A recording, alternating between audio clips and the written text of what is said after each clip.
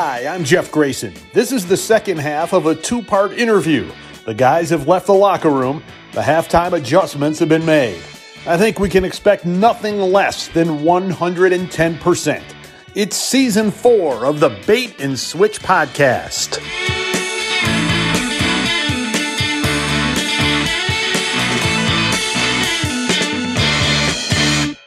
Welcome back to the Bait and Switch podcast. My name is Jim Martin, along with my co-host, as always, Chris Beyer. Hello. Tonight, we have a national touring comedian on with us who hails from the fine suburb of Chicago, Illinois, called Berwyn. His name is Mike Stricker. He was on our show last week, if you happened to tune in last week. However, you're going to have to wait for a moment. He's going to be left in our waiting room while we talk about Columbus, Ohio. Because, Chris, Columbus, Ohio is our featured city this week. We've gotten a ton of downloads from Columbus, Ohio. It's one of our big markets for our podcast. Huge. Yeah, we really appreciate it. I mean, it's for week after week, I've noticed the stats out of Columbus, Ohio, the Hawkeyes state. The Hawkeyes. Right. A lot of flat fields there. I've driven through there a lot of times on the way to Missouri. Yeah, so, you got the Ohio Caucus. That was the first one. Capital's Des Moines. Yep. Lovely state. So we really appreciate all the listeners in Ohio. Yep. Hey, you know, I don't know if I talked to you here recently, but finally got the COVID. Is that how this? I got the COVID. Really? Yeah, I got COVID. Welcome to the club. Yep. Yeah, you had it. It was a real mild case. It kind of felt like a pebble in my shoe. I haven't heard that description of a symptom, but you know what? It sort of feels like everything that you have might be a symptom of COVID. So yep. I'm pretty sure you had it. I mean, it wasn't a big deal. It was just kind of that pebble in the shoe thing. And then I had a fever, 112. I went to the hospital for a couple of days. But anyway, let's move on. I want to get to Mike Stricker. Mike, welcome to our show. Thanks for having me, guys. I appreciate it. Yeah, nice talking to you guys again. It's been a while. For our listeners, it's been a whole week. We got to, we always do the to be continued thing. I used to hate that when I was a kid watching those shows. All of a sudden, they were not going to get to the end of the show. And my heart starts racing. Like, oh, no, they're going to do it. They're going to do it. And then here comes to be continued. Like, crap, I got to wait a whole week. I look younger than I actually am, but I remember watching shows like that. Then I remember also the following week, it would be worse because they would just repeat that episode from the week before. Like they weren't ready with the new ones sometimes. Right. Or then even worse, you forget because they move it another week and you forget about it. And then, you never do see the thing. And and there's no going back streaming back then. There was no streaming. We lived a rough life back then when we were kids. It was hard. It was tough. Yeah. Well, we introduced you as a national touring comedian. Let me just get this out of the way. Do you got a day job as well, or is comedy your one and only thing? I have a day job because I don't have TV credits, so I need a day job. The day job is one of those like 9 to 5s, and it takes care of everything I need to take care of so that I can go be dad and comedian and whatever. When I leave at 5 o'clock, they don't call me unless that place is burning down to the ground. I feel like they still wouldn't call me if they happened. So if it's burning down, don't call me. There's nothing I can do. I'm not a fireman. What can I do? Come tell jokes at the fire. Right. What can I do? Right. Yeah. Roast marshmallows. I don't know, but don't call me. Yeah. Nice. So you're national touring comedian. Where you been? Who you been with? Tell us a little bit about your show. Yeah, so I've been doing comedy since 2012, so I'm coming up on my 10-year anniversary next year, which is very fun. I've got this thing I want to do where I want to do shows in all 50 states. I have no intention of stopping anytime soon. I love every minute of it. So far, I've been to 31 states. Hawaii was amazing. Done the Las Vegas Strip, New York City. I'm going to Florida and a couple others before the end of the year. So I think I'll be up to 35. And then the plan is to try to do Alaska next year. Can you write it off then? I don't know. Might look into that. Now my goal is to try to get all the expenses covered. Like when I go places, just because just being able to travel is a lot of fun. In terms of like who I've worked with and stuff, I think the main thing that people say is I've opened all over the country for some of the Jackass guys, which has been really fun. Oh, wow. Cool. Preston Lacey's probably one of my two best friends in comedy, which is crazy. He's the big guy from Jackass. So nice. Big guy, big heart, just an incredible human being. And we did our first show ever with him in Wisconsin, actually. That's where I met him. We connected and we started doing shows, and we've been doing shows together for like 5 years. And I've been able to work with, 4 or 5 of the other guys too, through him. And, I just opened for Chris Kattan a couple months ago, cool. From Saturday Night Live. That was top 2 most fun shows I've ever done. That was really fun. That's awesome. My co-host, Chris, has often been told that he looks like Chris Kattan. Yep. I don't see it. But you know, you're on a screen. The screen really messes you up, you know. Do like a little head nod while you're talking, so I can get like a visual. Yeah. I want to apologize. I didn't go on YouTube to seek out some of your material. Are you on YouTube? Where could our listeners go find some of your material?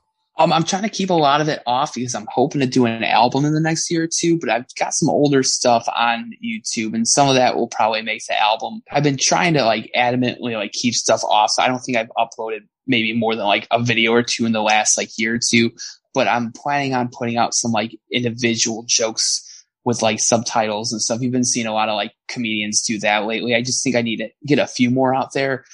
There's a few on YouTube, but I mostly would encourage people to come out to the live show. Okay. And so the live show, where's your next live show? My next live show actually from today is in Berwyn next week. So my hometown, that's where I grew up. I live like 15 minutes from there now. So it's at a brewery that I've been doing shows monthly there for probably about 2 or 3 years, but this is actually our first show back from COVID there next Thursday. Oh, nice. Okay. So that'll be a lot of fun. And then, that's kind of it for August. August is kind of a slow month for comedy, but, next month, I'm going to Florida and then I've got 3 nights of shows with Mick Foley from WWE, which I'm like incredibly excited about. Cool. He's, top 5 people on my bucket list I've wanted to work with doing comedy. So to be doing that next month's really fun. Those are a few that are upcoming too. So August awesome. In general, not a funny month. I think it's summertime and like I've had more shows get canceled this month than I actually had shows happen. People want to be outside and people certainly want to be out after being, indoors for a year and not being able to like see people and stuff and, go listen to music outside. Like it's a little hard to compete with, but I think most comedians will tell you that August is probably one of the toughest months of the year to have a calendar full of shows that you would have other months. So maybe that's what they're telling you. Maybe. It's a tough month, Mike. August, September, October too is rough. November, tough. Fall is not funny. Winter's tough. Short window over there. But hey, let me ask you this. What style of comedian are you? Who have you been compared to in terms of your material? A few people. I think when I first started, people said Mitch Hedberg all the time because I've got this kind of like quirky tone and a lot of my stuff's silly. I'm not trying to change your opinion about politics or anything. I don't talk about that like during my show. Like a lot of it's just like fun, silly stuff, observational stuff. I don't like to make fun of like people for things that they don't have control over. Just because I don't think that's like fair. Like I know like people You're can get away so with much. Yeah, I know, right? Like I don't know. That's just it's a boatload of material. I want to try to be a little bit different, but still staying like true to the craft, like writing a joke, writing a punchline. But I'm not talking about all the same stuff that everyone else is talking about. I don't have a bunch of COVID jokes. I don't have political jokes. I'm not trying to preach to you about, stuff that like Carlin could do or like, Richard Pryor could do because I'm not those guys and nobody is those guys. I think people will see these like old time comics who got like really philosophical and they're like, yeah, we should all be doing that. It's like, no, like if you don't have people laughing, maybe you should just focus on that until you're in the top percent of the top percent like those guys were, So I think my style is just kind of like, who am I and what do I want to do if I were to go see a comedy show? I'm a dad with a day gig and I do stand-up comedy and I bust my ass every day. And if I take a night to go out and go to a show, I probably got a sitter. I'm paying the sitter and I'm going out to see a show. And I just want to get my mind off everything. You know what I mean? Like I don't want to be hearing about all the stuff that I'm turning off the radio and the news and my social media is on. I just want to escape all that for a couple hours, have a few drinks and laugh with my wife and friends and whoever else comes out. So that's my approach to how I hit the stage. Like people take the time to come out and see us. And I think after COVID, it really kind of put into perspective, like what an honor it is for people to pick you as their plans for the night. You know, like it's so awesome. Like people could be doing tons of stuff, or maybe they don't have a lot of options if they're in like some rural place, but they take a chance to come out to see the show. So I just want to get their mind off all that stuff. I want them to feel good, and I want them to laugh and have a good time, just relax a little bit. Like that's kind of my whole approach. That sounds very cool. Have you, so unlike my counterpart over there, I did happen to catch you on YouTube a little bit. I'm sorry. But it was old, you know, but which is fine, whatever, you know, I mean, that's cool. I get to see and a little bit of what you're about. Now, I'm not sure if you're still doing these kind of jokes and stuff like that, but a couple of things you said were like a little bit racy, a little bit on the edge. I was just a little bit curious if you've ever had any backlash about any jokes that might be a little bit like kind of on that line. I think I walked that line a little bit more at first, and it's because the place I started doing comedy at, they call it like one of the toughest rooms in Chicago, and it's in Berwyn. It's called Cigars and Stripes. It's a really great room, but the audience isn't going to give you anything, even at the open mic. Like they've seen everything. There's no like shock value to them. Like, so I think when I first started, I got some laughs, but then I saw people getting those reactions. And I think I got caught up in that a little bit at the beginning where it's like, oh, cool, I'm getting a reaction out of them. Like, but the truth is that that's not the job. You want them to laugh. So I try to play with the line a little bit to where it's kind of like, you're almost like dancing on it. Like, is he going to cross the line? Where is he going with this? And I think it's significantly improved from, you know, the YouTube stuff out there. I haven't gotten a lot of like really bad feedback on jokes. One time I was at a show and I told a joke about Redbox, like the movie rental company. And apparently this guy in the audience was really pissed because he worked for Blockbuster and he felt that Redbox was responsible for Blockbuster going out of business. And I'm like, Netflix. He's wrong. It's Netflix. Yeah, it was totally Netflix, you know, but I think at the time, like Netflix was still doing like the mail thing for the most part. And I actually did work for Redbox for 7 years. That was the first joke I ever writ ever because I was working for their corporate office at the time, which is kind of fun. And so like, I was like, you know, of all the things I talked about tonight, and like he was drunk too. And this was like a charity show for like a woman who had cancer. And this dude was just wrecked. And like, I didn't really like know how to deal with it. It's like he wanted to fight. And I was just like, this was not the joke that I thought was going to, I was like, there's nothing like you can actually really be bothered by in this joke. And I remember like eventually he just kind of like calmed down or got drunk and wandered away. But I remember I got in my car and I was leaving and I was driving past the place and I saw him standing outside, and just for a fact I thought it'd be fun to scream F Blockbuster right as I was driving past the guy, you know. And I think, you know, it's weird being this close to Chicago.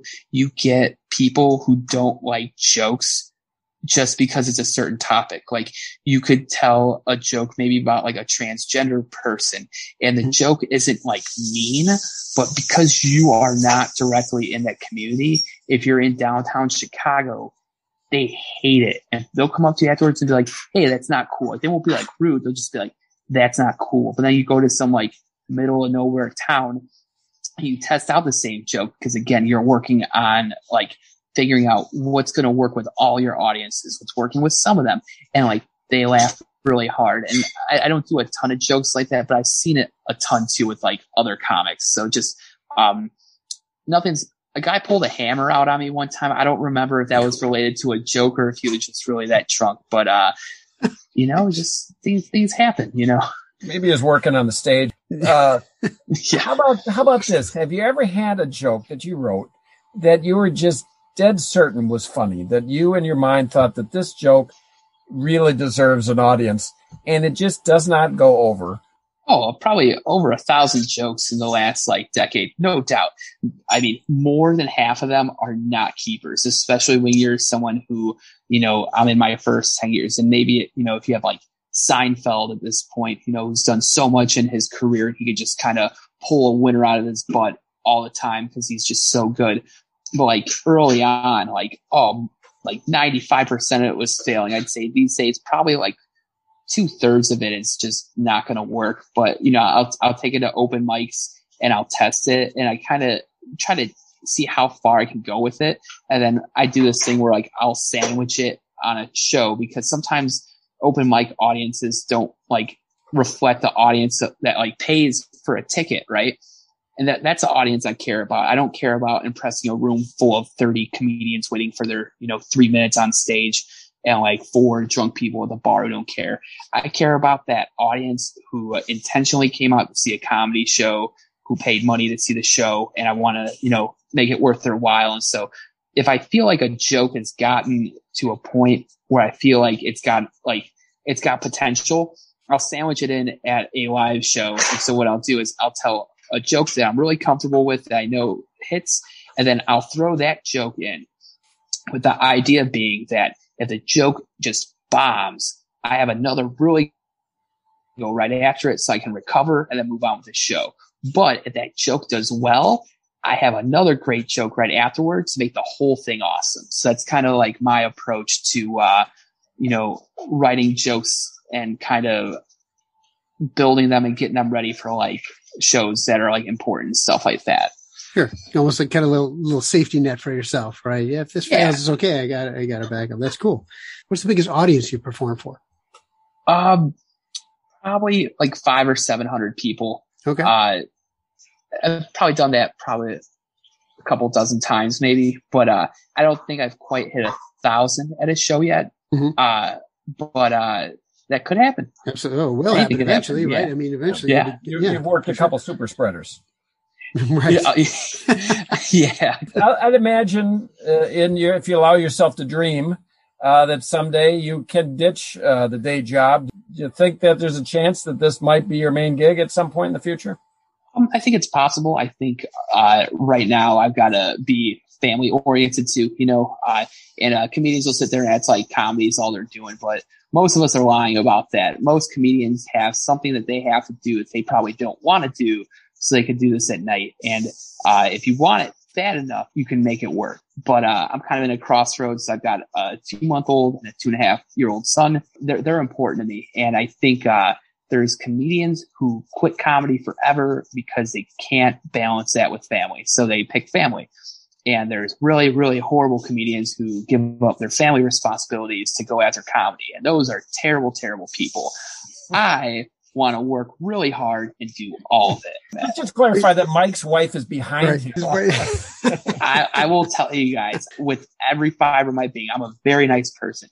But if you have family responsibilities to your spouse and children, and you give those things up to chase your dreams, no matter how successful you become, I will always think you're a loser. A lot of lonely old road comics out there, Right. That's a good perspective. I don't think you have a website. Is that correct? No, I do everything through social media. Okay. And I probably should have a website. I know a lot of comedians do, but I did social media professionally for 7 years, and I did that before I started doing stand-up. And I feel like people just want to find you where they're at. So I got Facebook, Twitter, Instagram, and, I keep it pretty organized on those things, but I just do it off of 3 of those things. I know they're like, oh, pro comics should have a website. It's like, I know, and I'm sure that I could. It's really not that difficult to do, but it's just, you've already got 3 different ways to find me on the internet. And then you got my personal profiles on top of that. Like, I'm just trying to keep it simple and keep it where people are at. You're thinking that you can build them a website? Is that what this is about, Jim? Yeah, I was going that. Yeah. If you need a website, Mike, I mean, I might be able to hook you up with something for a small. Is this what's known as motivated salesmanship? This is actually the bait and switch. We bring you on the show so Jim can sell you on his services. Sure. Yeah, exactly. Yeah. So all our guests we bring on our show so that we can pitch them on ideas that we want to get in the pocketbook. That's right. So, Mike, what's it going to take to get you in a website today? Well, anyway, Mike, we want to thank you for being on our show. We had fun the first half hour, and fun the second half hour. We look forward to seeing more of your stuff online, and maybe someday we'll see you in person at one of these shows. Yeah, if you're ever up here in Milwaukee, let us know. I mean, I'm sure we'll be first on your list, to let know. But just make sure. Yeah, Have you played Milwaukee? I think I'm going to be in Oshkosh in November, but the show isn't announced yet. But it's actually going to be like the biggest show I've done in Wisconsin. And you could talk to Lyle Sidney if you want the info, because I know Fox Daily Comedy is running it. Okay. Milwaukee, I've been a couple times. It's just been a little while. I think I've just been trying to kind of spread my wings a bit, but I love Milwaukee. I've done the Potawatomi up there before. Oh, sure. At Bonkers, super fun. I've done some shows with the folks who run the Laughing Tap. I haven't done the Laughing Tap yet, but I'm hoping at some point. They're really awesome. I love what they're doing up there. And Matt Kemple. Do you know Matt Kemple? Matt's the only one I haven't met in person. But I know Caitlin, I know Greg, and they're wonderful. I know they're all awesome, and they love comedy, and they're working really hard to do it right. So it's really cool to see. So Matt Kemple, previous guest on the show. All right. Well, thanks, Mike. Yeah, thanks and again, we're Mike. going to say goodbye, but you don't have to hang up. We can talk a couple minutes after the show. So we'll say goodnight for the show for now. All right. Sounds good, guys. Thank you. Thanks, Mike. Okay. Join us next time on the Bait and Switch podcast when we talk with golf instructor Mike Bovito.